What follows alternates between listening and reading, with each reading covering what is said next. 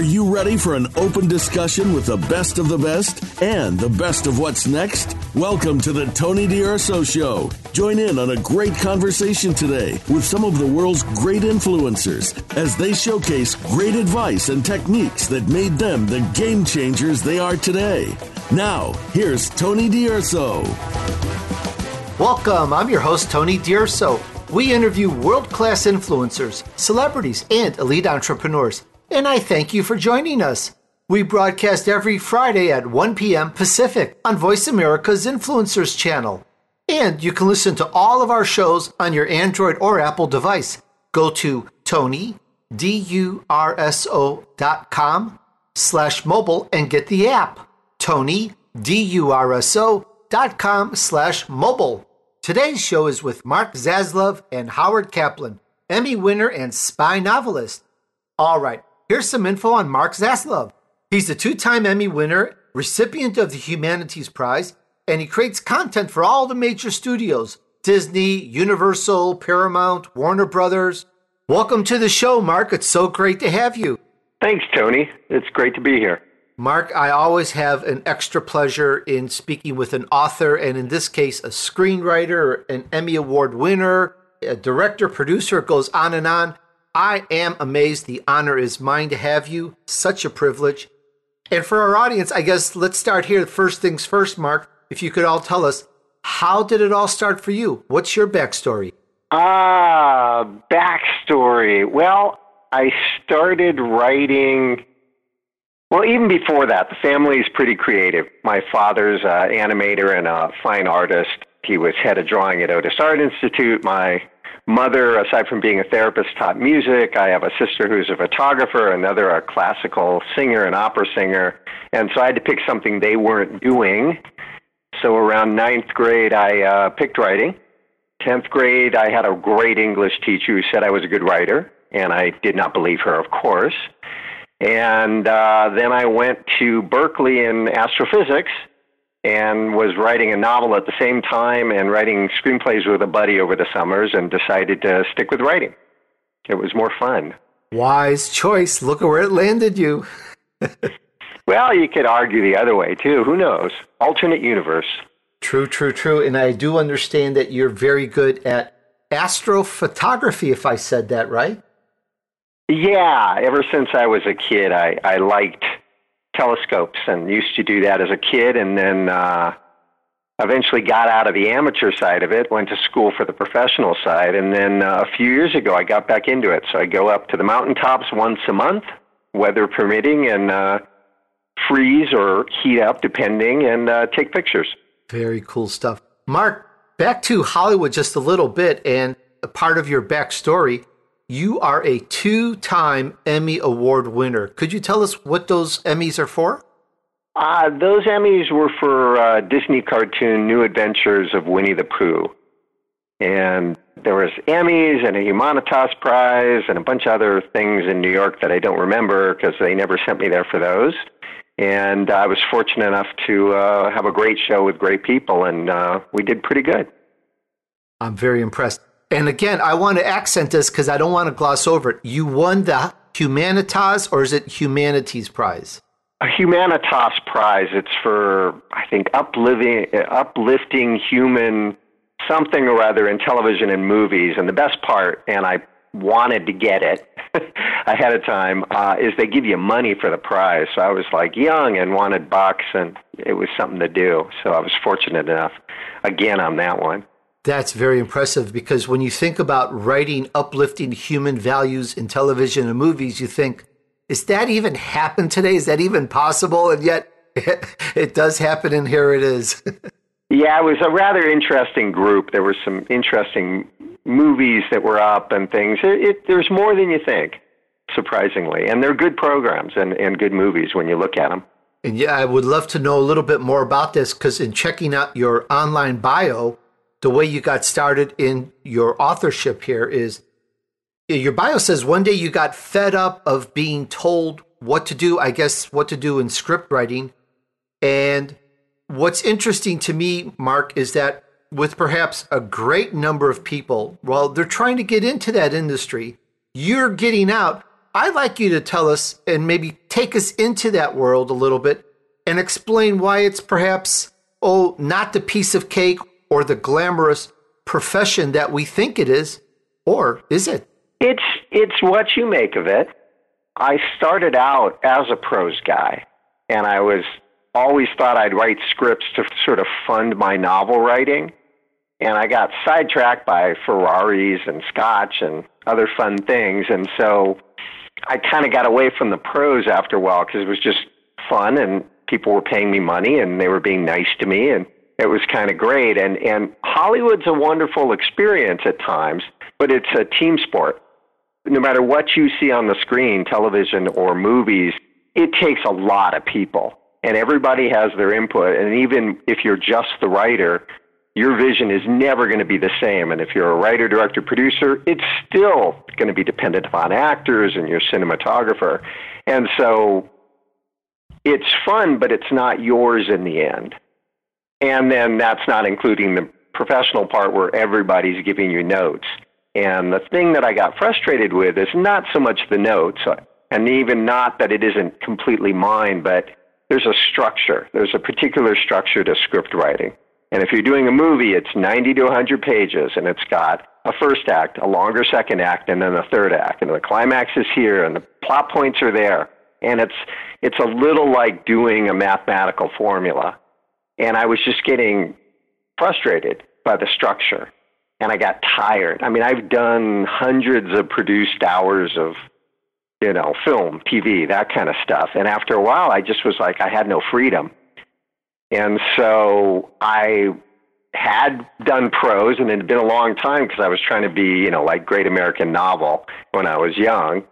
And I was reading a bunch of, it was Robert Cray, Janet Ivanovich, and Carl Hyacin. And I was like, wait a second, I like these books, and they're well written. And I just thought, why don't I do one of these? And next thing I knew, I did this novel.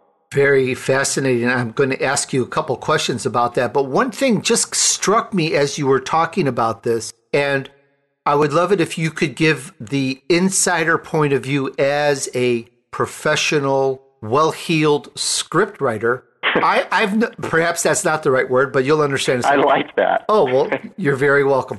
As when I read a fiction book, especially, and then I see the movie, it's always so different. And I would love to know, what's the challenge in holding true to a storyline? And I'm not trying to find fault with any. They're great. Lord of the Rings is a great case in point. It's very different from the actual storyline. And I understand there's a challenge. Could you perhaps give us and draw some parallels on why that is and how that works, that it has to be changed? Well, I think the key to remember, there's a lot of reasons and people will say various things, but I've found that almost inevitably a novel is too long to turn into a good movie, simply by the fact that you don't have enough screen time.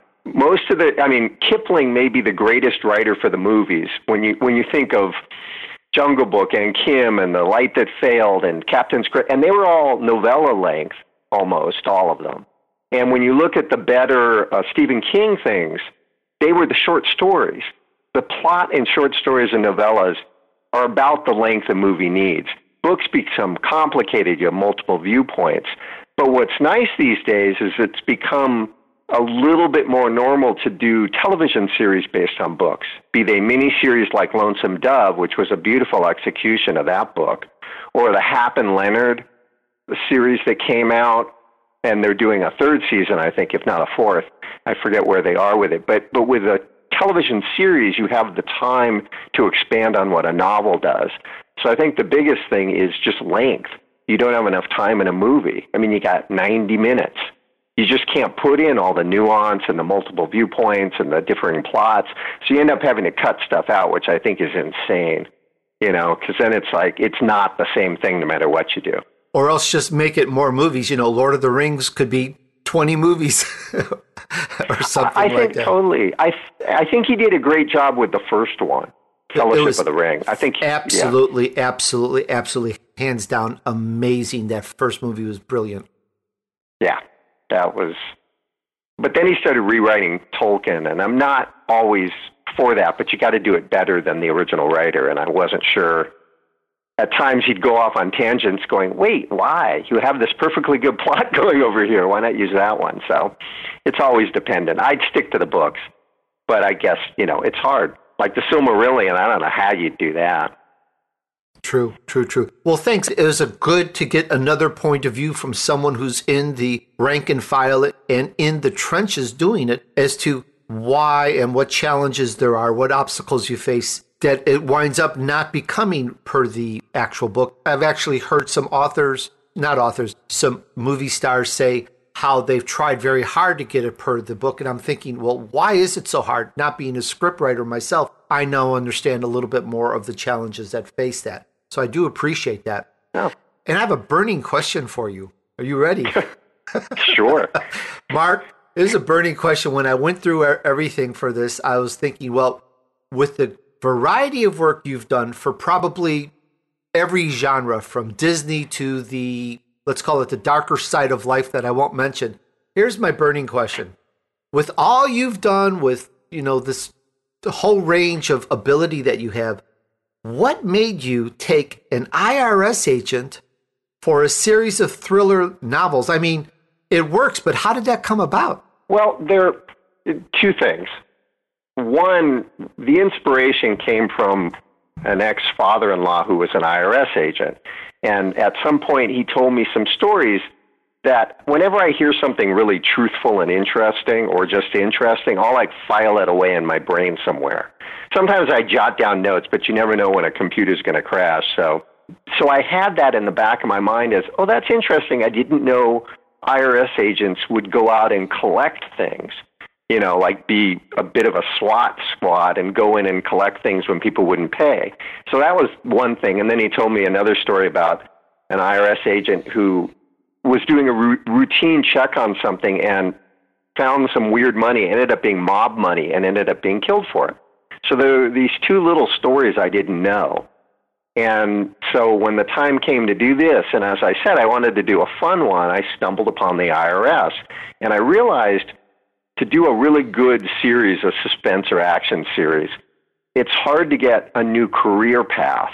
Because everybody's a detective, an ex-detective, a Secret Service guy, an ex-Secret Service guy. Everybody's ex-military. It's an ex-detective who was an ex-Secret Service guy who's now in the, and I know that movie. But it limits your choices of stories. And when I stumbled upon the Mark Douglas character, it was like, wait a minute, the IRS, I can do rock and roll. I can do religion. I can do politics. I can do people who don't pay taxes, as we know, who want to rebel against America because they feel it's, patriotic duty. So I can do anything, whereas an LA detective, which there are great LA detective series, but you're limited. And suddenly I went, I can do anything. This is fantastic. Very interesting. Well, let's get into this book, Mark, and I'd like you to take us in and tell us more about it. This is the Tony DUrso Show. Just ahead, the chat continues with Mark Zaslove and Howard Kaplan, Emmy winner and spy novelist. But first, it's time for us to take a short break. See you back here in just a moment.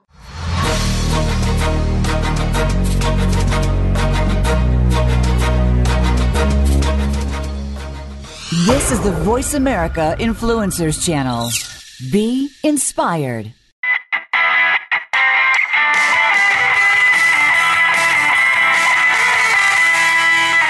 Hey guys, the world just got cooler, or should I say neater, N-E-A-T.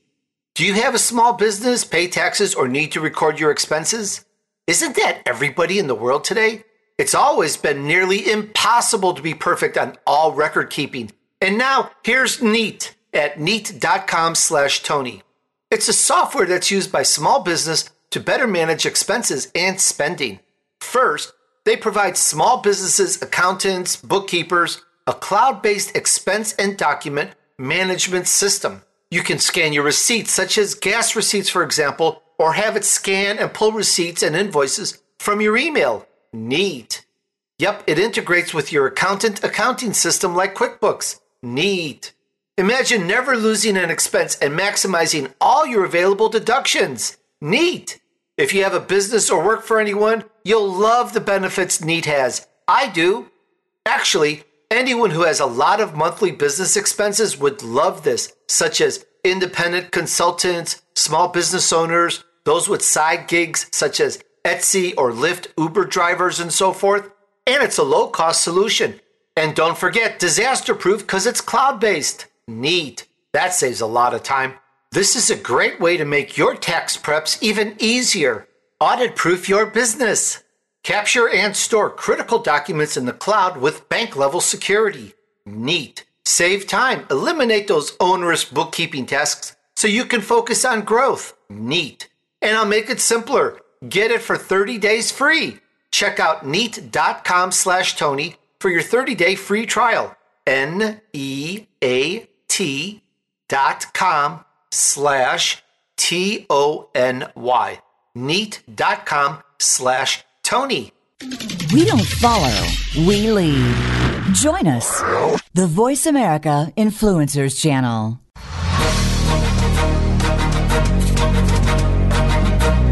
You're listening to the Tony DUrso Show with key influencers. We'd love to hear from you via email. Be sure to send questions and comments to Tony at TonyDUrso.com. Now, back to Tony and his guests. All right, we're back on the Tony DUrso Show. Today's show is with Mark Zaslove and Howard Kaplan, Emmy winner and spy novelist. Mark Zaslove, author of Death and Taxes, is a writer, director, producer of both live action and animated movies and television. He also writes short fiction and has served as a senior editor on various magazines. All right, and now back to the chat with Mark. How can an IRS agent be a badass? Because we all think today that a badass is a good guy in this day and age. Are you working to mold public opinion, make them look better? How do we get a badass IRS agent out of all this? Well, first off, when I saw that these agents can go out and do this, I was just having fun.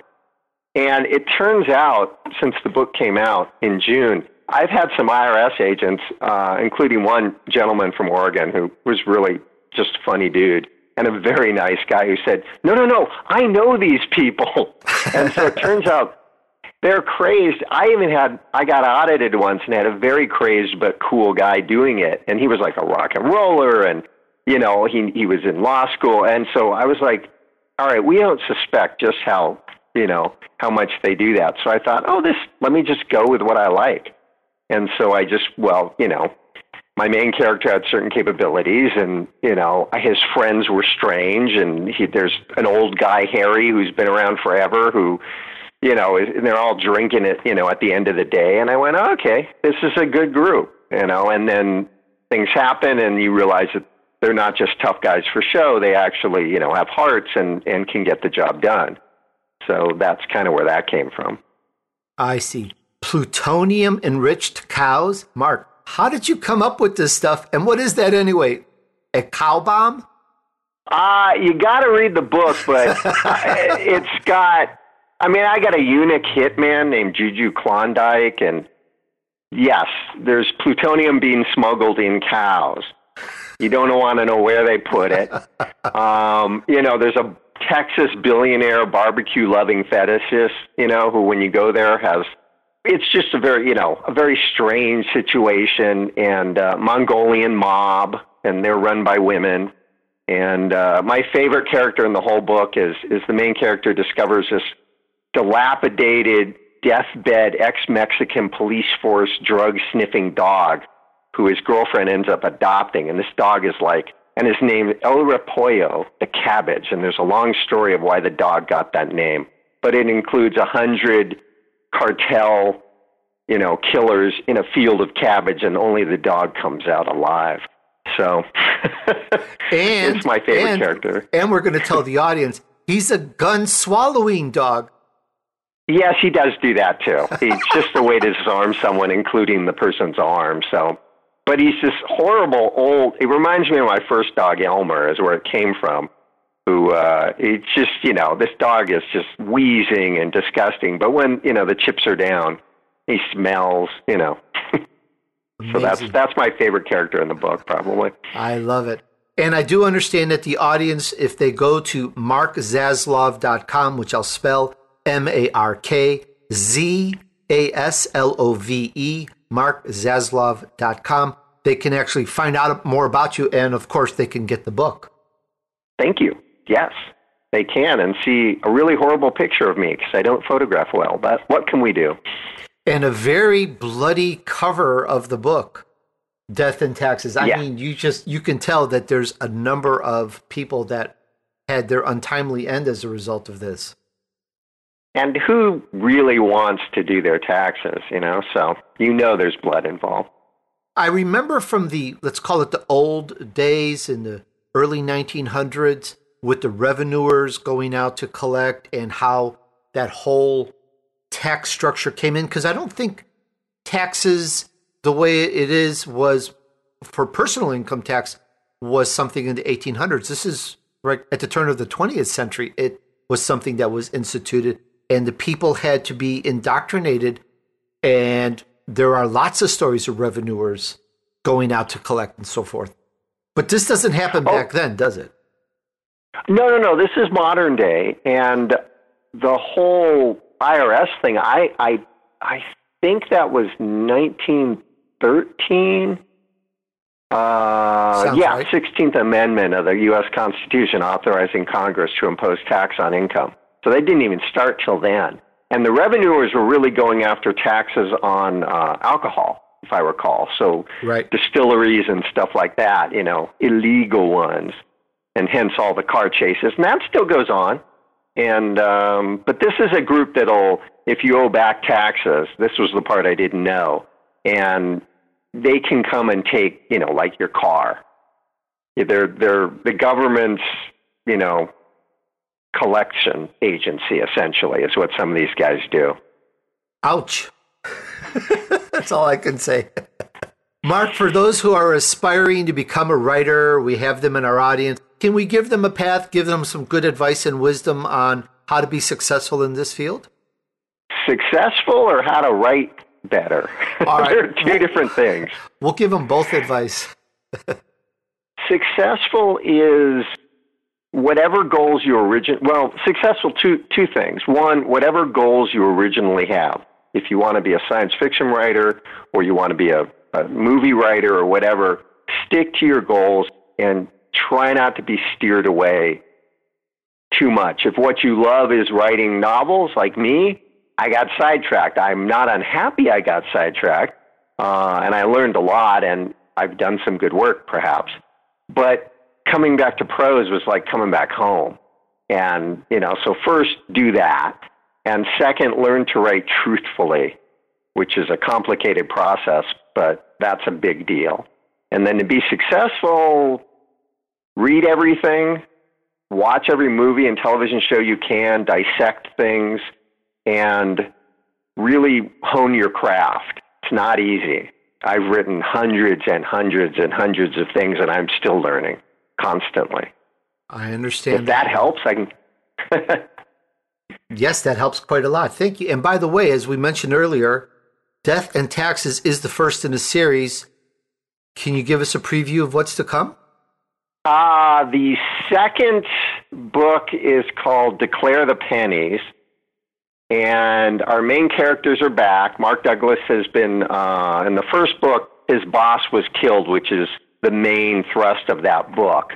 And so he's taken her place, and now he has to deal with all the bureaucracy.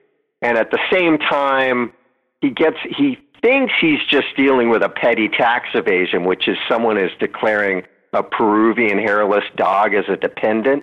But it turns out to be like a political nuclear bomb when this liberal left-wing animal rights poster girl, her husband is fingered in the murder of a right-wing anti-choice bigwig. And it just becomes complicated because the alibi of a kiss cam at the Staples Center, and there's 7-foot-tall NBA starting centers who like to dress up like Russian women's Olympic gymnasts. There's a Swedish heavy metal folk band called Lobsters on Meth that has to do with it. A hemorrhoid salve tycoon with an itch in the worst possible way.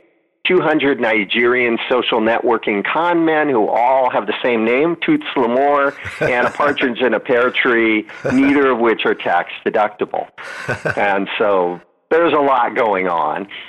plus an ex-girlfriend of his new girlfriend moving in, and Comp B armed exploding wombats. But that's just a little of what's going into it.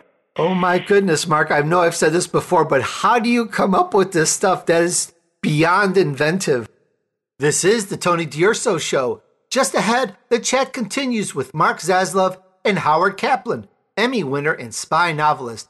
But first, it's time for us to take a short break. See you back here in just a moment.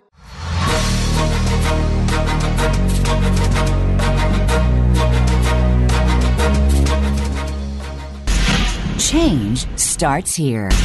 Change starts now. Join us, the VoiceAmerica Influencers Channel.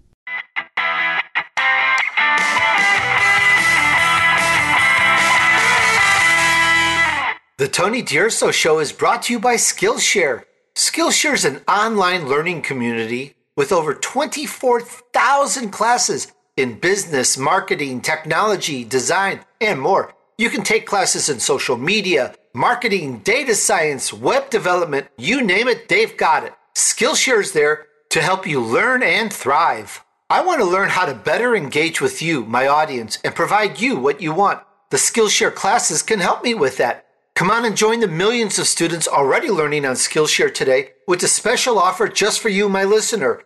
Get 2 months of Skillshare for just 99 cents. That's right. Skillshare is offering the Tony DUrso Show listeners 2 months of unlimited access to over 24,000 classes for just 99 cents. Go to Skillshare.com/TonyD. Again, Skillshare.com/TONY.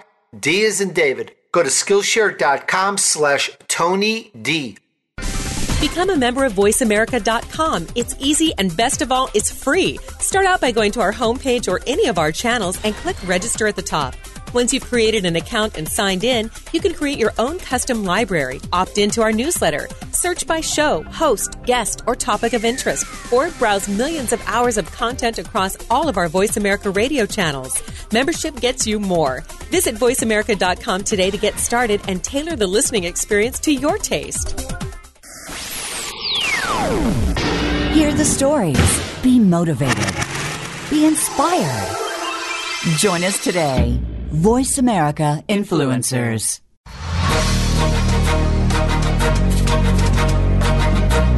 You're listening to the Tony DUrso Show with key influencers. We'd love to hear from you via email. Be sure to send questions and comments to Tony at TonyDUrso.com. Now, back to Tony and his guests. All right, we're back on the Tony DUrso Show. Today's show is with Mark Zaslove and Howard Kaplan, Emmy winner and spy novelist. And now, back to the chat with our guests. Again, a lot of what I've done is, well, let's say a good 30% of what I've done is family or children's work. And so you're not allowed to do any of this. So I think it kind of just builds up. And I get to let loose, because I can't say any of those words if I'm doing something, for Disney. So I think it just, kind of boils up. But that's the next in this series, and I'm working on a couple of other novels as well, and whatever it is I'm doing in television or movies. Amazing. Well, knowing you from just this interview, I can already tell that you're going to come up with different genres, different items, different stories about very eclectic items. It's just fascinating, the mind of a writer here, and I appreciate you giving us a glimpse into your world, talking about your book. Once again, Mark Zaslove, Emmy Award winner and author of Death and Taxes. His website is markzaslove.com, MarkZaslove.com. Did I get that right? Absolutely. You demand. Mark, thanks again for spending some time with us. Very, what's the word? Not inventive, creative, fun, adventurous. I love it. Thank you so much. Oh, thank you, Tony. Thank you for having me. I really appreciate it. And now we have Howard Kaplan join us. Howard Kaplan is a master spy novelist with one novel already a blockbuster movie, The Damascus Cover, which scooped over 4 awards so far. Welcome to the show, Howard. My pleasure. Great to be here. Howard, it's so great to have you. The last interview we did was so much fun. The Damascus Cover, and by the way, I've seen the preview, and I've just got to say right off the cuff, that movie is badass. Just love it. Boy, you did some good work there, my friend. Well, we have some good actors. Jonathan Rhys-Meyers, John Hurt. I was very lucky. Yeah, they did good. And I believe you have some more. We're going to talk about some of your books, your films, and things. But first things first, for some of the newer audience, Howard, I'd like to start here first. How did it all start for you? What's your backstory? The most interesting thing that happened to me is when I was in college, I got involved with smuggling manuscripts out of the Soviet Union from Moscow to London because the communists wanted their hands on it. And I brought some out on microfilm. And the second time I went to Russia when I was 22, I got arrested. And I was interrogated for 4 days. But I have to say, it was a very friendly interrogation. I got to take bathroom breaks. I got room service. It was better service than in the restaurant. But when they expelled me at the end of 4 days, the sort of KGB guy came up to me in the departure lounge and he said, "We better not see anything about this in print, because if we do, we can find you anywhere in the world, and next time we won't be so humanistic." I remember that word, humanistic. And I was 22, and I thought, oh, good, I should start writing about this. And that's where it started. Howard, you're such a troublemaker. Well, we didn't tell my parents. We kept it a secret. I'm impressed at how you kept your cool on that. I mean, back then, the Cold War with Russians, and if they said to me back then, "Don't say anything about this because we'll find you," I mean, that's quite a chilling threat. I don't know. I was young enough to be cocky. I don't know that I would have, but I must say, I've never gone back to Moscow since. Even Really? with the new world, I don't want to take the chance. The world isn't that changed. That's amazing. Howard, there's so much to go here. I would like to know a little bit more about you're this college student. You're a kid. You really haven't seen the world or understood what's going on. Why were you picked, or were you just a great, perfect cover to smuggle manuscripts and microfilm? I was on my junior year abroad in Jerusalem at the Hebrew University, and what they were doing was looking for American kids who could go to Moscow on their way home and look, like they were just regular tourists.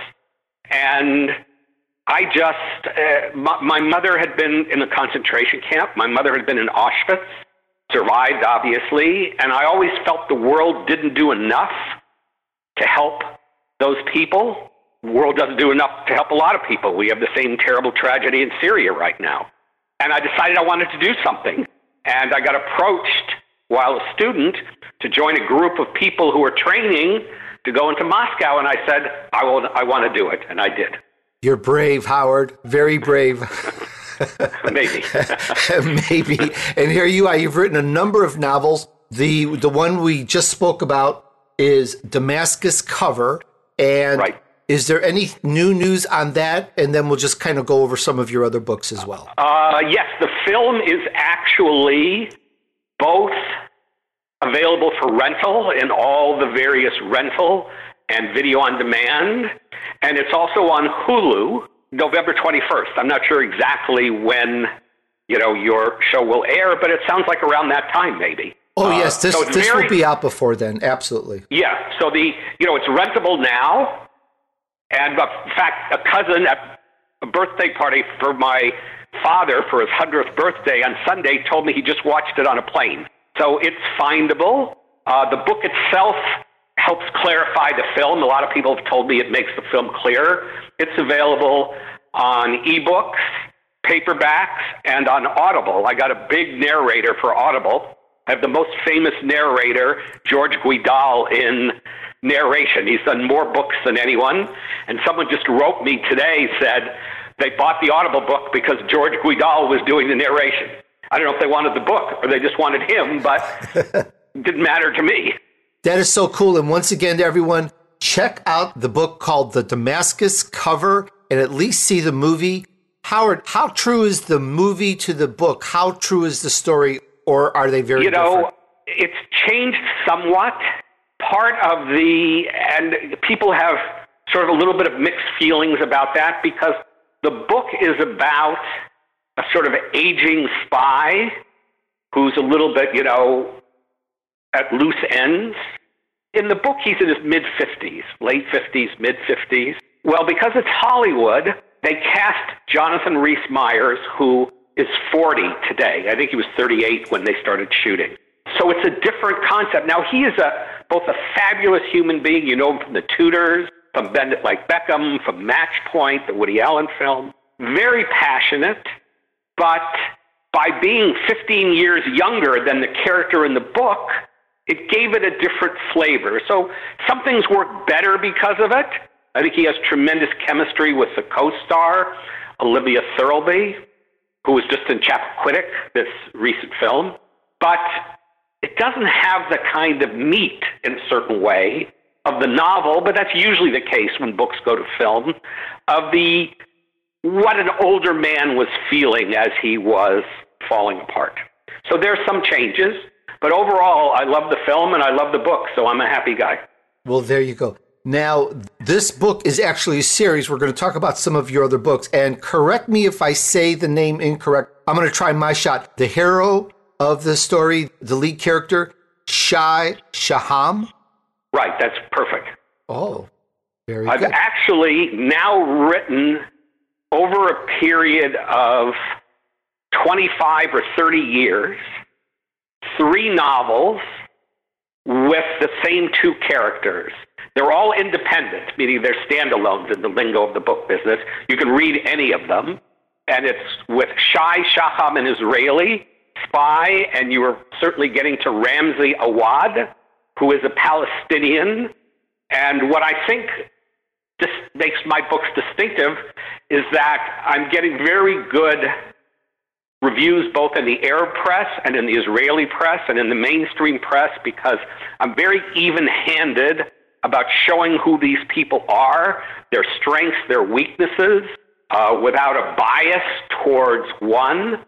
And that's the hallmark of this work. Howard, I want to compare this for the audience so they have a good understanding. I know it's a very unique story. It's very different from just about anything that I've seen or read or watched out there. And this Shai Shaham, he's a legendary Mossad field agent. He's badass. Just so the audience understands, because when we think of a spy, of course, unfortunately, the stereotype is James Bond. So for the audience, can you separate him out? What makes him different, better or worse, or weaknesses and strengths and so forth? I'll tell you what the first thing that comes to mind when I say this is all my spies are married and have families. They're not these loners who are, sitting in a bar being hit on by the gangly, gorgeous, Italian woman who's really a Russian spy. They're people who are struggling with, both the Palestinians and the Israelis, how to have a marriage, how to have children, in some places, grandchildren. Ramzi Awad does not have children. It turns out that he and his wife are unable to. So I'm struggling more with how does a marriage and a family function when the husband is both gone so often and in such dangerous work, and the wife often doesn't know where he is and is worried. And what happens when they have children? So that would be kind of the hallmark. In terms of his own personal characteristics, Shai is very obsessive. He used to smoke all the time, and he's kind of a tough guy, so when he decides not to smoke, for a year and a half, he carries around a pack of cigarettes in his pocket to show himself that he can get away with not smoking. He doesn't drink alcohol at all because as a youngster in university, he fell in love with a girl. She left, and he was drunk for a year, so now he doesn't drink. And these guys are more mental trackers and field agents and detectives and people who unthread a puzzle than they are guys getting in big fights. Although Shai secretly trains on the firing range and nobody knows it because he's a little overweight, because he wants to be competitive, and in one of the books, To Destroy Jerusalem, it becomes very important. That's very interesting. You've taken a spy and made him very let's call it normal, where he can fit in and is unobtrusive. This is the Tony DUrso Show. Just ahead, the chat continues with Howard Kaplan. But first, it's time for us to take a short break. See you back here in just a moment.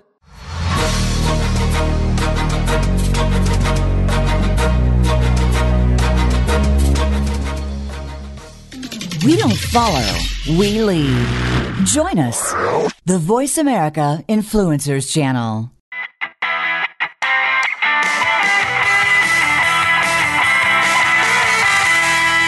Hey, check out my other great interviews at Tony DUrso.com, or using your Android or iPhone, get the app at Tony DUrso.com/mobile. That's Tony DUrso.com or /mobile for the app. Thanks.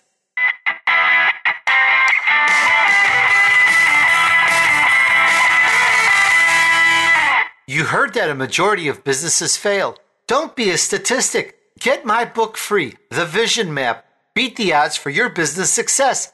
Get it free at TonyDUrso.com/vision and set up your own successful vision map. TonyDUrso.com/vision.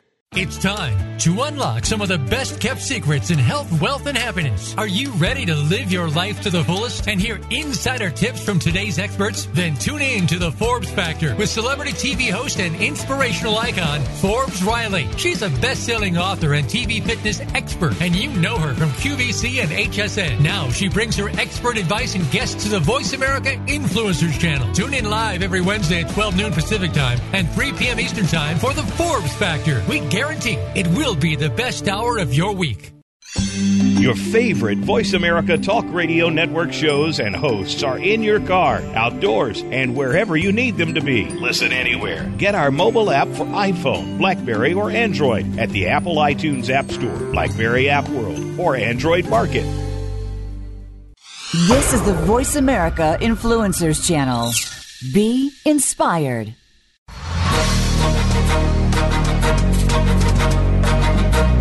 You're listening to the Tony DUrso Show with key influencers. We'd love to hear from you via email. Be sure to send questions and comments to Tony at TonyDUrso.com. Now, back to Tony and his guests. All right, we're back on the Tony DUrso Show. This segment of today's show is with Howard Kaplan. Howard lived in Israel and traveled extensively through Lebanon, Syria, and Egypt. At the age of 21, he was sent on a mission into the Soviet Union to smuggle a dissident's manuscript on microfilm to London.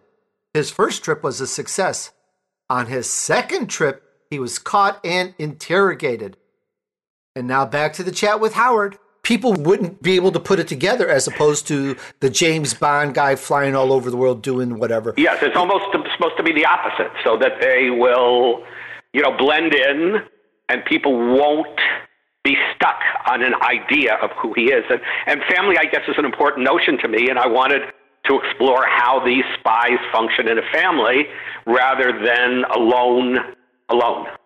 That makes good sense. And I'm going to get back to the writing, but one thing in your updated bio that caught my attention, which I think is separate from your book writing that we're going to talk about in your books, you tutor young women writers in Gaza. Is this a philanthropic? Yes, it actually Go ahead. Turns out not to be separate from the book. In my new novel, The Spy's Gamble, which has Cheyenne Ramsey in 2016 and 2017, I'll tell you about it in the novel, then I'll tell you how I got to it. Ramsey is in all the books a famous Palestinian writer. So he's now retired, he's older, or they think he's retired. Cheyenne needs help. So he goes to him, and Ramsey is teaching a course at UCLA. I use UCLA so I could walk around and describe it, because I'm here in Los Angeles. And Ramsey teaches a short story, that an actual real story that a young woman writer of mine in Gaza wrote about her experience of being landlocked in Gaza and never being able to leave, and how her girlfriend got out to go to Jerusalem because she had a bad medical emergency and they couldn't treat it in Gaza. And in this modern world, The question is, how do I tutor these people? Over Skype. It's generally done over Facebook and Skype, and they send me drafts of stories. I edit them, then we talk, on the phone or whatever you want to call it. It's not a telephone, over Skype. Then they rewrite them, and they publish them. They have an organization called We Are Not Numbers. It's a Palestinian organization that puts tutors together with these young writers. I think the writers have to be under 30 because that's just their mandate, to work with young people. And I have 4 or 5 of them who suddenly every once in a while I get an email, or I get usually it's on Facebook. It's a message that says, I have a new story. Will you look at it? And it's a real delight that I was thrilled. And I got this woman's permission. Her name is Enos. She lives in Gaza City, to use her real name and to use her real story. So she was excited. We were a little worried that a book wouldn't get to her, but I mailed it to her and she got it. That is so cool, Howard. And what is the purpose of this organization? Is it to place them, give them jobs, give them work? Where does it go? I think it's anything that can help with. For example, I had one student who was writing an application for a job with the International Red Cross, and she wanted me to look at the application and critique it. I think it's partly greatly to help to teach them to express the tragedy of their lives and the difficulty of what living in Gaza is like. Gaza is 25 miles long, 5 miles wide. It's blockaded by the Israelis on the ocean, by the Egyptians on the south, and they can't get out. So what we're trying to teach them is to write without sloganeering, without, using words like fascists and Zionists and whatever, but just to express the experience of their life. What is it like for this girl who dreams to go to Jerusalem, and her girlfriend gets to go, and then she sees another thing. She's on Facebook, and she has some friends who are Americans who are suddenly in the West Bank and Bethlehem traveling around, and they come from wherever, Los Angeles or Washington, and here she is, 50 miles away, and she's not allowed to go. What is that like for her? So that's what we're trying to express. I think it's a little political, but it's also greatly personal for these people to get their thoughts and feelings out. I like that, Howard. Gives them hope, and it gives them purpose, gives them fulfillment. And if you put it there, we can change the world based on what we, the people, or the majority of the people, really want. We can make changes. And so that's really good. Very cool on that. No, I think it's great. And as I say, they really get the idea that they have to drop this dramatic political language in favor of personal expression, what it really feels like for them. So you can do a lot of work, there's a lot of improvement in their work. One of them wants to apply for the Iowa Writers Program, Writers Workshop, and I'll write recommendations. I'm happy to do that. I like that. Very cool, Howard. Now, just earlier, we mentioned a couple of books. So for our audience, we have the Damascus cover. We talked about that. What's the next book that's out? Okay, the 3 books that comprise a kind of independent series. The first one is Bullets of Palestine. The second one is called To Destroy Jerusalem. And the third one is the one we mentioned, The Spy's Gamble. They were not published in that order, but that's the order chronologically.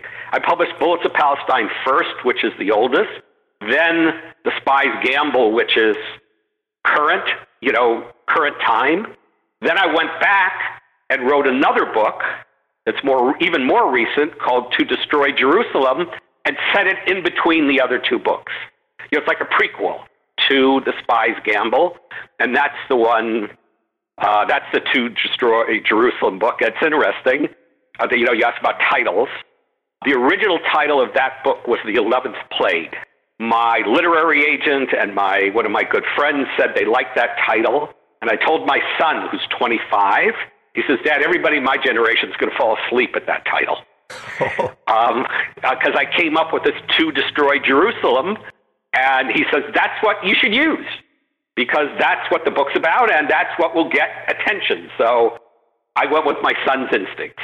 Interesting. Howard, is that Jerusalem story something set in the future, the past, or modern times? No, the past. It's set actually in 1990, because in the late 80s, there was what's called the First Intifada, the first Palestinian uprising in Israel, where there was a general strike for actually almost 7 years in the West Bank. Highly organized committees, medical committees, public service. And I'd been in Israel at that time, and I had notebooks of notes about that strike. So I went back, since I had Cheyenne Ramsey in first 1987 and then 2017, and I went back and I chose 1990 because of the color of this first and very powerful Palestinian uprising called the First Intifada. As I say, and those books can be read in any order. They're all completely separate stories, those three. And we have the same key characters in those three stories. Right, in those three stories, not in the Damascus cover. The only overriding character that goes through all the books, although not exactly all of them, is the character that John Hurt plays in the Damascus cover film, the head of the Israeli Secret Service, but he has passed away by time The Spy's Gamble comes about, and I think he's already put out to pasture by To Destroy Jerusalem, but he's a central character in Bullets of Palestine. But unfortunately, we've lost John Hurt, so if they ever fill them, it'll be like the Harry Potter movies. Some of the actors died, they had to replace them.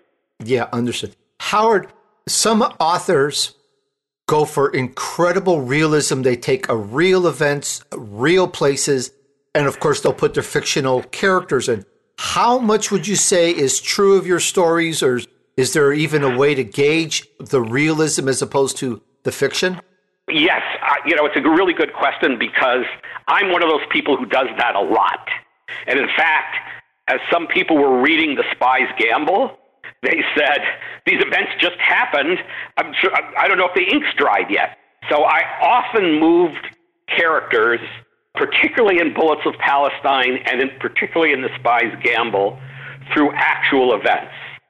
And To Destroy Jerusalem, I'm going through actual events of the Palestinian uprising, but the story is less so. But I like to do that. I know people seem to like it too. There's a lot of history in my books. I like to try to spoon-feed it to people in a way that's palatable, but those are some of the things that people like. But again, particularly The Spy's Gamble, it's like, well, even Bullets of Palestine, one of the Arab reviewers said, there's so much realism in it, it's hard to remember that it's a book of fiction. So I like that. It's a big part of what I do. That's very cool. And I think that's part of why so many people can zone into your book, because there's so much realism in there that can I really like that. That's very cool on that. And the latest one, The Spy's Gamble, is that the one of about a possible, there's a nuke that's stolen or missing or whatever? No, that's actually To Destroy Jerusalem. So that's what the potential destruction of Jerusalem is. That book has the theft of nuclear weapons, and it also has, I haven't actually publicized this yet, but it has a very large subplot of Christian evangelicals who are in Jerusalem, and some of them are proselytizing and what it's like for them to proselytize, and what the whole Christian evangelical feeling is about Israel. I was fortunate. I taught creative writing at UCLA, and I had, for like a long time, I had in my class a Christian evangelical, very interesting guy, who had, I remember this, Bible verses on his business card.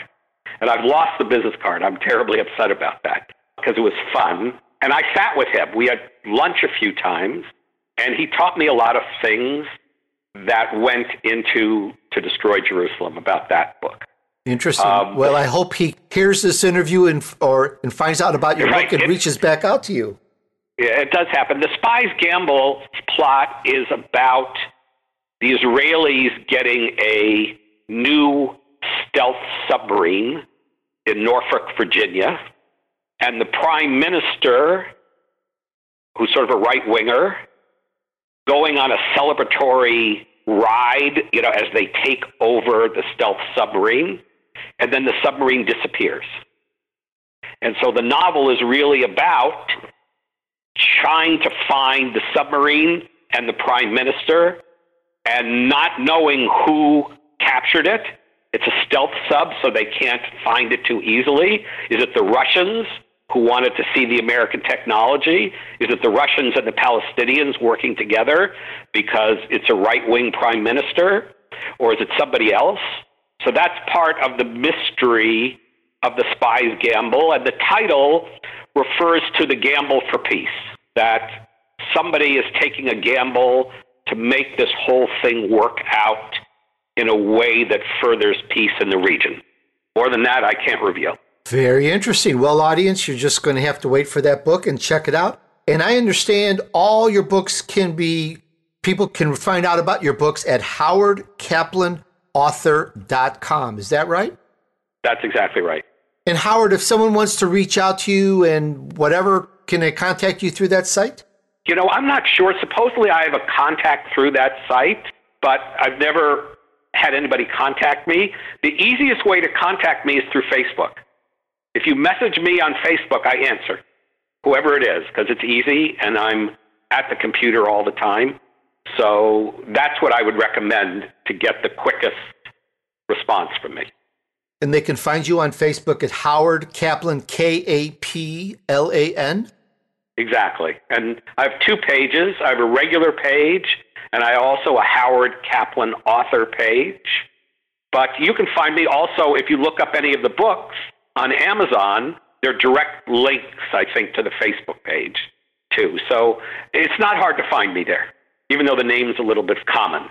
Very good, very good. Well, I think that's going to be the way people are going to reach out to you, and I hope that person that you lost touch with comes back around. Meanwhile, Howard, you're very successful at being a writer, an author. You're mentoring people in Gaza. What would you say, what advice can you give those aspiring to write fiction as well as nonfiction? Is there any wisdom or guidance that you can give them? Something I see a lot is, these days, and I wrote a piece about this for a writing magazine, that young writers are spending too much time, particularly on Twitter, because they have the idea that before even they're published or ready, they need to start to create a following. And I think that's a mistake. I think that followings are hard to come by, and they're not going to come from tweeting. I think I ended that piece by saying write more and tweet less. There's a book that I would recommend called Writing to Sell by Scott Meredith, who was a famous literary agent in the 50s and 60s. He was Norman Mailer and Arthur C. Clarke's agent. And he says, when we say writing to sell, we're not talking about gimmicks. We're talking about how to construct a plot and a story that works. He decided to write the book after he got so many first novels he couldn't sell. He decided to write this book about how to write a novel. And I read it before I wrote the Damascus cover, and it was enormously helpful. Well, very good. Thank you so much for that advice. Very, very appreciated. Once again, Howard Kaplan, you're the author of Damascus Cover, To Destroy Jerusalem, and The Spy's Gamble. And again, that Damascus cover, that is so good. I highly recommend people to check that out. Thanks so much, Tony. Howard, once again, thank you. And we look forward to more spine-tingling, chilling thrillers, spy thrillers from you. Okay, well, I'll try to behave myself. All right. Thank you again.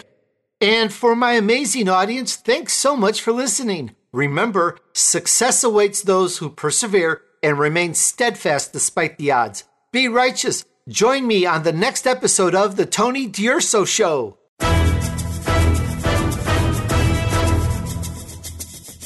We hope you've enjoyed this week's edition of The Tony DUrso Show with his key influencers. Be sure to tune in again next Friday at 4 p.m. Eastern Time, 1 p.m. Pacific Time on the Voice America Influencers Channel.